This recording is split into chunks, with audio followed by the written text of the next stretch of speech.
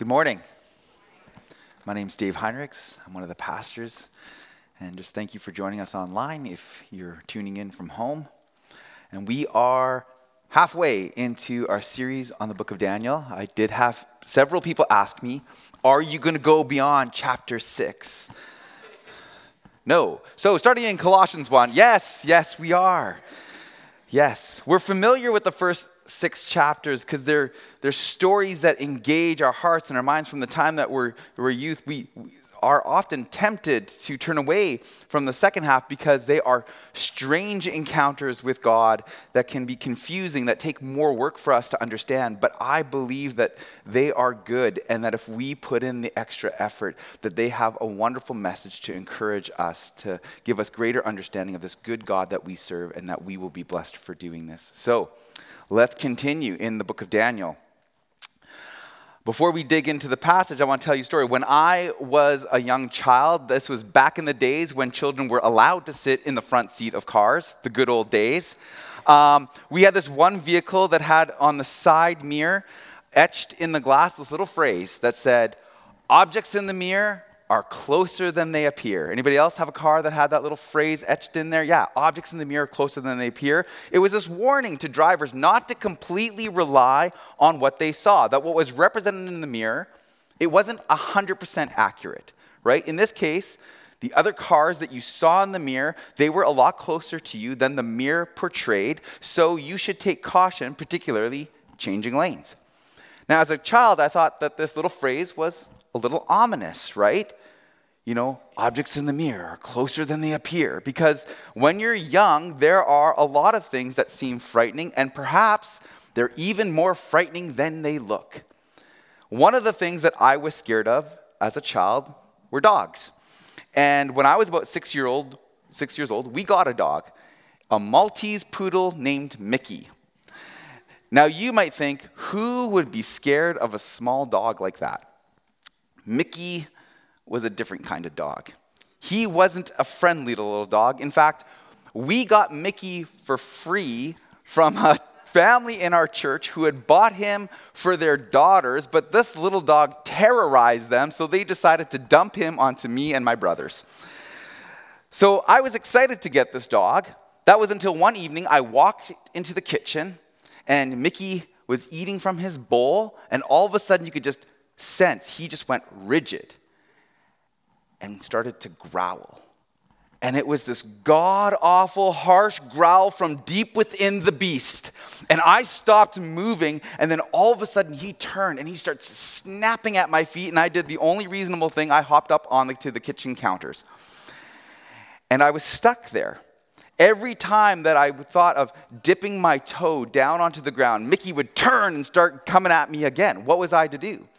Well, soon enough, my brothers also entered the kitchen, and the same thing happened to them. Now all 3 of us were marooned up on top of the kitchen counters with nowhere to go. For all of eternity, that's where we would spend the rest of our lives, held hostage to this violent little monster. That was until Mom came in. She assessed the situation. She walked over to the dog, told him to hush, grabbed his bowl, took it away from him, and then everything was fine.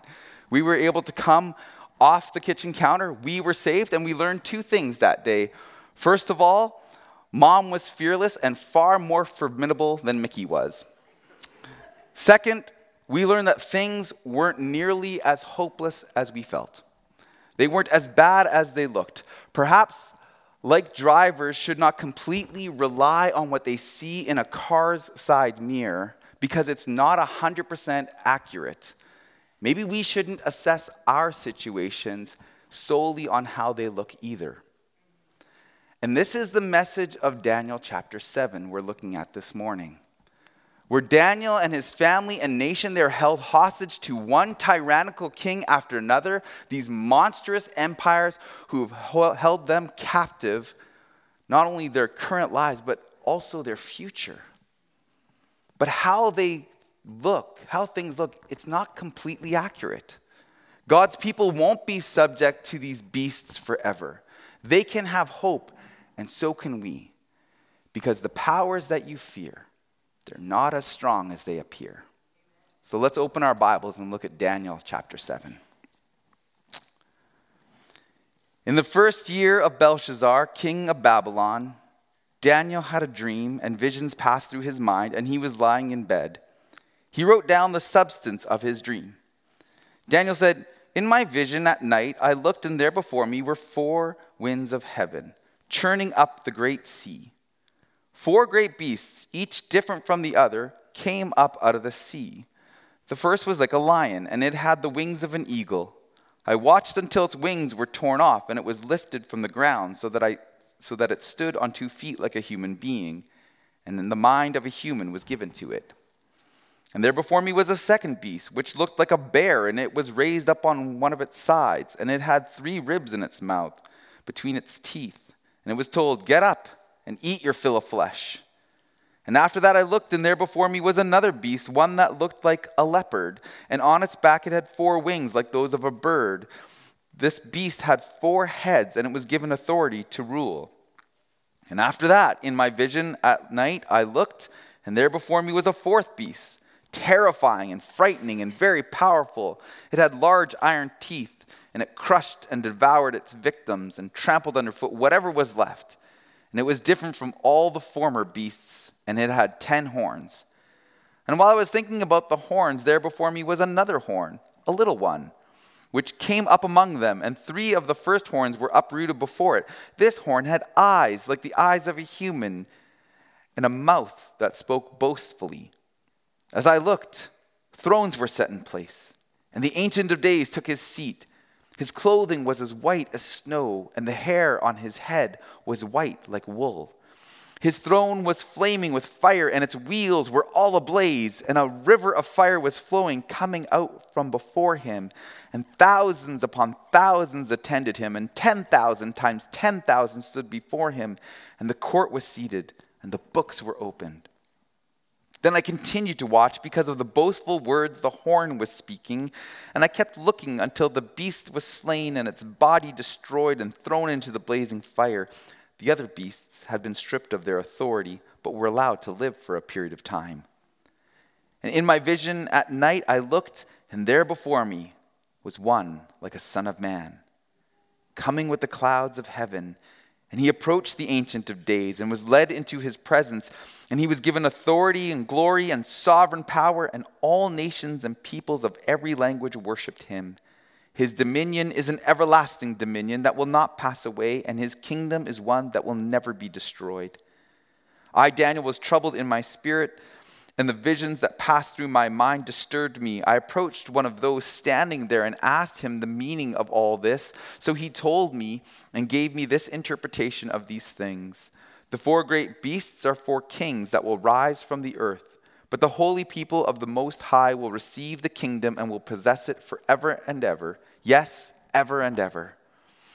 Then I wanted to know the meaning of the 4th beast, which was different from all the others, and most terrifying with its iron teeth and bronze claws, the beast that crushed and devoured its victims and trampled underfoot whatever was left. I also wanted to know about the 10 horns on its head, and about the other horn that came up before, which 3 of them fell, the horn that looked more imposing than the others, and that had eyes and a mouth that spoke boastfully. As I watched, this horn was waging war against the holy people and defeating them until the Ancient of Days came and pronounced judgment in favor of the holy people of the Most High. And the time came when they possessed the kingdom. He gave me this interpretation. The 4th beast is a 4th kingdom that will appear on earth. It will be different from all the other kingdoms and will devour the whole earth, trampling it down and crushing it. The 10 horns are 10 kings who will come from this kingdom. After them, another king will arise, different from the earlier ones. He will subdue 3 kings. He will speak against the Most High and oppress his holy people and try to change the set times and the laws. The holy people will be delivered into his hands for a time, times, and half a time. But the court will sit, and his power will be taken away and completely destroyed forever. Then the sovereignty, power, and greatness of all the kingdoms under heaven will be handed over to the holy people of the Most High. His kingdom will be an everlasting kingdom, and all rulers will worship and obey him. This is the end of the matter. I, Daniel, was deeply troubled by my thoughts, and my face turned pale, but I kept the matter to myself. Wow. Now, if you're new to the Bible, then perhaps this story seems strange to you. Even for those of us who are quite familiar with Scripture, we can be confused by what's happening in an encounter like this with all these beasts, a fiery throne, and even a talking horn. But what we need to keep in mind is the literary genre of this passage. This passage is apocalyptic literature. Now, when most of us hear this word apocalypse, perhaps we immediately picture the future destruction of the world in some sort of natural disaster or nuclear holocaust at the end of time, but that is not an accurate assessment of this type of literature. Apocalyptic literature in the Bible can be about the future, but it also can speak about the past and the present. Now, the word apocalypse simply means unveiling. And so it's revealing something to us that we don't normally see. We cannot see it. It is as if God is pulling back the curtains between heaven and earth. The veil between the physical and the spiritual realms is being removed in order to show us that what we experience or see, it's not the whole picture, that there is more going on than meets the eyes. Apocalypses are given in the Bible to impart hope to God's people, revealing that God is in control, contrary to how things look or popular opinion, that we may feel defeated or conquered, but this apocalypse tells Daniel and us that the powers that we fear, they're not as strong as they appear. Apocalyptic literature is also different, but it's related to biblical prophecy. Like apocalyptic literature, biblical prophecy is often misunderstood as just simply a message predicting the future. Though this can be partly true, that's not the central focus of prophecy either. Predicting future events only happens occasionally with biblical prophecy. So, to differentiate the two, a prophet is a messenger sent on behalf of God. So a prophecy is simply any message from God delivered through an intermediary, so the prophet. And they do this through their words or their actions. While an apocalypse is a message given directly from God, usually through a dream or a vision, and the receiver isn't necessarily even told to go out and tell others, but usually to write it down. Now, the problem that we can create when we treat an apocalypse like Daniel 7 or even the book of Revelation as simply a book that's forecasting future events is that we strip it of its hope-giving message that was intended for the original audience, and we even strip it of its relevance for us today. We're tempted to just start looking for signs that the end is drawing nigh. But this is not only unwise, this is actually disobedient when we do this. In Acts chapter 1, the disciples, they ask Jesus, they say, "Lord, at this time, are you going to restore the kingdom to Israel?" And he said to them, "It's not for you to know the times or the dates the Father has set by his own authority." Then in Mark 13, Jesus says to the disciples about the day or the hour, no one knows, not even the angels of heaven, nor the Son, but only the Father. Our job is to be on guard, be alert, because we don't know when that time will come. So as we approach apocalyptic literature, let's remember it's a message about revealing heaven's perspective on what's taking place on earth, not about giving us obscure clues about when history will come to an end. Now, to also understand apocalyptic literature's message, we need to recognize that it is full of rich metaphors and symbols. It delivers its message through analogies and images that were familiar to its original audience. So it's not surprising then that this passage seems strange to us because these images and analogies weren't intended for us. We're not the original audience, right? They were for an audience thousands of years ago, living in a different country, right, with a completely different culture. But many of us who grew up, let's say, during the era of the Cold War, we would quickly recognize the animals depicted in this political cartoon, right? We would look at that and easily say, oh yeah, well that's the United States and that's the Soviet Union, right? Though we might not be 100% sure of what the message is that the cartoonist is trying to portray. Similarly, for Daniel, when it comes to the visions that he saw, right? He would have been familiar with a lot of the images from common themes that were found in the Bible, or even symbols that were familiar to him in that Near Eastern culture that he lived in. So Daniel has some understanding of what these symbols represented.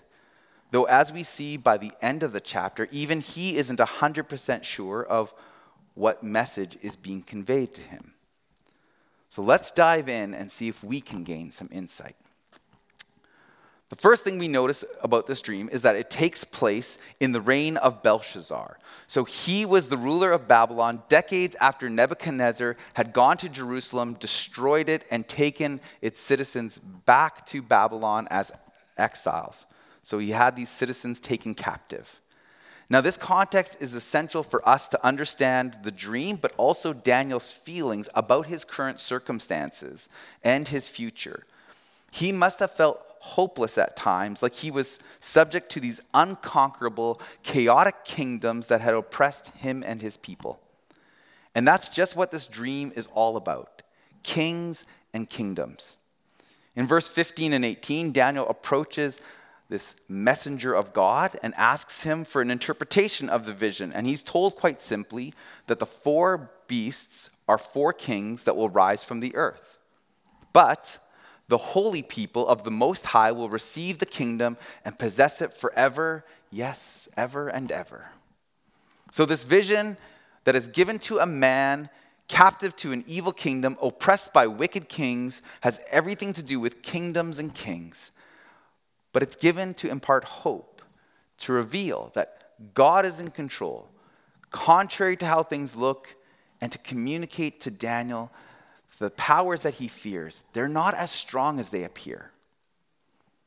Daniel then begins to describe his vision in verses 2 and 3, saying that in my vision at night I looked, and there before me were 4 winds of heaven that were churning up the great sea, and 4 great beasts, each different from the others. They came up out of the sea. So the first image that Daniel observes is this turbulent sea that's moving in all directions because wind is blowing at it from every side. Now, the sea was a symbol of chaos and destruction in Daniel's times.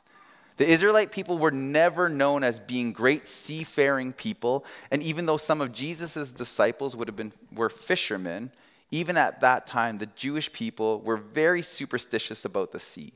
It was dangerous and mysterious. It was an untamable force that only God could control. So this description of the sea at the beginning of Daniel's vision, it evokes feelings of horror inside Daniel, an anticipation of evil. It also tells us of the origins of these 4 beasts, right? They come out of chaos. They are birthed from evil, so we should anticipate that they will be vile beasts. These will be evil kingdoms. Verse 4 says, the first was like a lion, and it had the wings of an eagle. I watched until its wings were torn off, and it was lifted from the ground so that it stood on 2 feet like a human being, and the mind of a human was given to it. So lions, they're known for their majesty, and eagles are known for their great power. And so this kingdom has incredible dominion and strength. But unlike other beasts, this one stands and it thinks like a human. But let's not be fooled. This is no human kingdom, right? Despite evidence to the contrary, this kingdom doesn't have any humanity in it. It is still beastly. In verse 5 it says, and there before me was a second beast, who looked like a bear. It was raised up on one of its sides and had 3 ribs in its mouth between its teeth, and it was told to get up and eat your fill of flesh. So bears are animals known for having incredible strength. And when they rise up, it indicates that they're ready to attack. So this bear that already has a mouthful of flesh, it has 3 ribs in its mouth, showing that it has already devoured previous victims, yet its appetite still isn't satisfied. It's ready to pounce, and it's encouraged by some voice to keep ravaging, right? And it's a violent kingdom. And we don't know who this voice is that is urging it on. Then in verse 6, Daniel describes the third beast, saying, "After that I looked, and there before me was another beast, one that looks like a leopard. And on its back it had 4 wings like those of a bird, and this beast had 4 heads, and it was given authority to rule." So leopards, they're known for stalking their prey, for their unexpected attacks. Perhaps this is suggesting that this kingdom's rise to power was unexpected by those that it conquered, and the fact that it has 4 wings of a bird on its back demonstrates that it came swiftly. The 4 heads means that this kingdom is looking in all directions for its prey in order to expand its empire. But interestingly, similar to the second beast, the bear, there's some outside help for this beast. The authority is given to it. This kingdom is subject to a higher power. It hasn't achieved this dominion on its own ability. And again, we are not told who is the one who is empowering this beastly kingdom. And finally, in verse 7 and 8, Daniel sees the 4th and final beast. And this beast is unlike any other, and it's unlike any found on the earth. All the other ones, it's like a lion, it's like a bear, it's like a leopard, but not this one. Daniel says it was terrifying and frightening and very powerful. It had large iron teeth. It crushed and devoured its victims and trampled underfoot whatever was left. It was different from all the former beasts, and it had 10 horns. And while I was thinking about the horns, there before me was another horn, a little one, which came up among them. And 3 of the first horns were uprooted before it, and this horn had eyes like the eyes of a human being and a mouth that spoke boastfully. So this 4th beast, it's the worst of them all. It's the mega beast. And verse 7 says it has iron teeth, and later on in verse 19 it says that it has bronze claws. And so the metallic composition of its teeth and its claws, it demonstrates that it has destructive power, that it's ruthless. And then it has these horns, right? And horns are representative of strength and power. Think about the horns on a bull. But rather than just 2, this beast has 10 horns. And 10 in the Bible is a number for completeness. And so this beast has complete power or extraordinary power. Then, as if this beast isn't weird enough, a little horn pops up on its head, displacing 3 of the first 10 horns. And this little horn has eyes and a mouth that speaks boastfully. Eyes are symbols of intelligence, and a mouth that speaks boastfully simply represents great arrogance.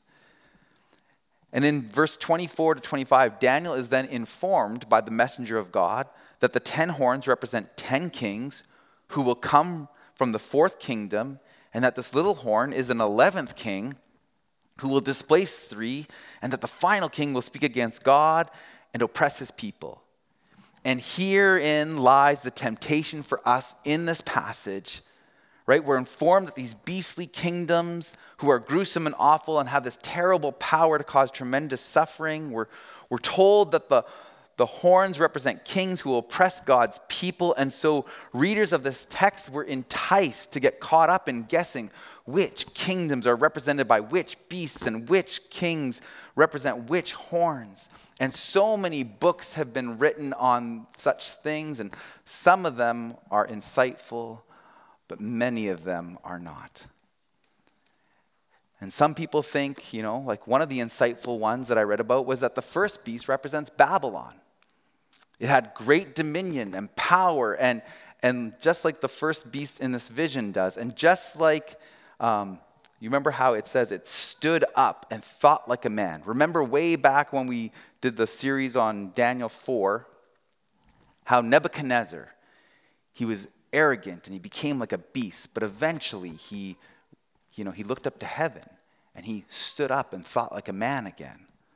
Oh, it's pretty insightful. So maybe the first beast is Nebuchadnezzar in Babylon. Others have identified this 11th boastful horn as Antiochus IV Epiphanes. He's this Greek king who issued a decree forbidding Jewish practices and persecuting the Jewish people. However, in the vision that we just read, the destruction of this 11th king is supposed to usher in the kingdom of God for good. And I think that we can all agree that this hasn't completely happened yet. So this has led others then to insist that this 11th king to come, that's the Antichrist, right? Who will be defeated at the conclusion of history, a point in time that we haven't arrived at yet. So which is it speaking of? Is it past? Is it the future? Or maybe it's talking about things that are happening on here on earth right now. I think maybe all three. Remember, apocalyptic literature in the Bible can speak about the past, the present, and the future. And symbols aren't just restricted to a certain time, and they don't necessarily even point to a specific character in history. But they represent a type. These beastly kingdoms represent a type, the kinds of kingdoms and kings that we will experience here on earth. Theologian Tremper Longman, he says, the vision's multi-valued imagery intends to prohibit definitive historical identifications. And this is an intentional effect of the imagery of this vision. You see, we're not supposed to simply just identify each beast and horn with a specific earthly empire or ruler. Rather, this fourfold pattern simply informs us that evil kingdoms will succeed each other, one after another, until the end of time when God will intervene and once and for all judge evil and bring into his kingdom into existence for good. But until then, we need to recognize that this is God's plan. And until then, we need to prepare for persecution. And this can be disheartening. But this is not the end of the vision. See, and the beasts and the horns, they're not even the central part of this vision. Remember, the powers that you fear, they're not as strong as they appear. Just as quickly as these beasts show up, so do a pair of thrones, right? And on one of them is the Ancient of Days. Now, we may not have certainty about who these beasts represent, but there is no doubt about who this is, who's sitting on this throne. The picture of the Ancient of Days sitting on the throne is God Almighty sitting at his bench, ready to fulfill his role as judge. He is ready to pronounce judgment on these evil powers, and this is the scene that is supposed to be central and the dominant one of Daniel's vision. We know that this is God seated on his throne because of his white hair like wool, which is symbolic of great wisdom. And I think there's many of us in this room who are like, yes, it does. We also know that this is him based on his white clothing, which is symbolic of his righteousness.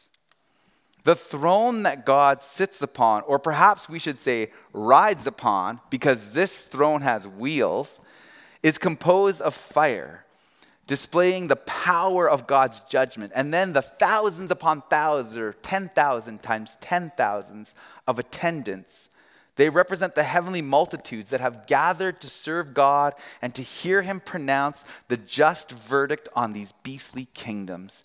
And the verdict, it doesn't take long to be delivered. As soon as the court is seated and the books are opened, the fourth beast is destroyed, tossed into the fire. And the other three kingdoms, they don't even have all that long either. Their time is short, and their power is stripped of them. And then we read in verses 13 and 14, some of the most significant verses in our entire Bible. In my vision at night I looked, and there before me was one like a son of man, coming on the clouds of heaven. And he approached the Ancient of Days and was led into his presence. And he was given authority and glory and sovereign power. And all nations and peoples of every language worshipped him. His dominion is an everlasting dominion that will not pass away. And his kingdom is one that will never be destroyed. Commentator Joyce Baldwin, she says this chapter has been called the center of gravity in the entire book of Daniel. And she goes on to say that this passage is one of the summits of all of Scripture. I love that. Who is this one who is like a son of man? This phrase, like a son of man, this stresses the humanity of this figure, but the first appearance of him is coming on the clouds of heaven, right? This is an indicator that though he is like a man, this is no mere mortal. When we think about passages in Scripture that indicate God being in a cloud of heaven, it's like when the Israelites showed up at Mount Sinai and God envelops Mount Sinai in a cloud. Or when he leads them throughout the desert to the promised land, he leads them through a fire by night, but by a cloud by day. This Son of Man can also approach the Ancient of Days. This also shows us that he is unique, right? The Bible tells us that God radiates power that would simply destroy any human that would approach him.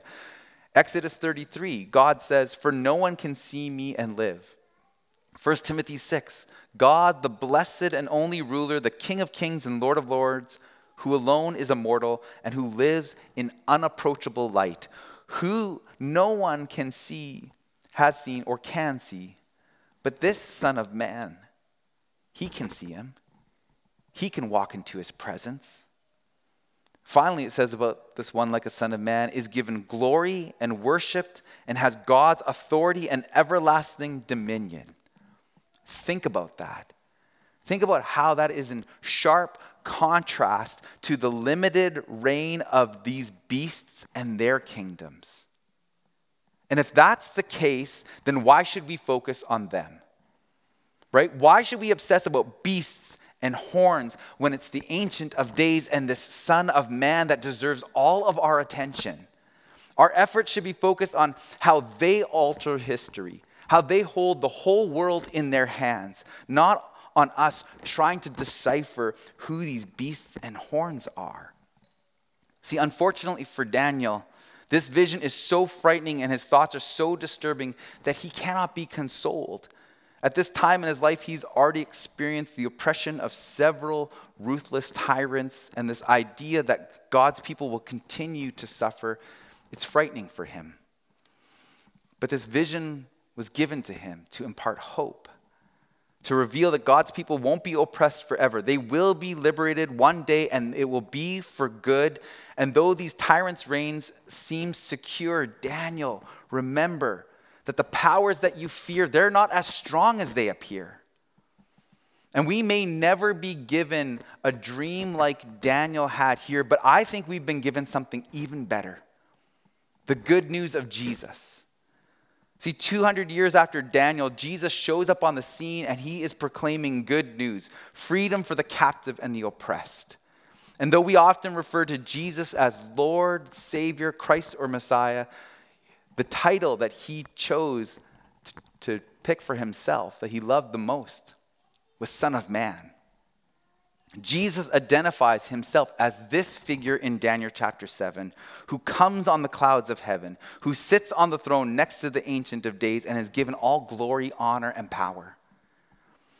But perhaps you're wondering, well, when did that fourth beast get destroyed? I thought that in the vision, the Son of Man was seated beside God after the fourth beast was tossed into the blazing fire. The Gospels say that Jesus dealt the death blow to the mega beast when he was crucified on the cross. In Colossians 2, it says, "And having disarmed the powers and the authorities, he made a public spectacle of them, triumphing over them at the cross." You see, these beasts, they gain their kingdoms by bringing destruction, by devouring others in order to rule over them. But we're not supposed to behave like that. People were made in the image of God. We're not supposed to devour one another. We're supposed to be humane.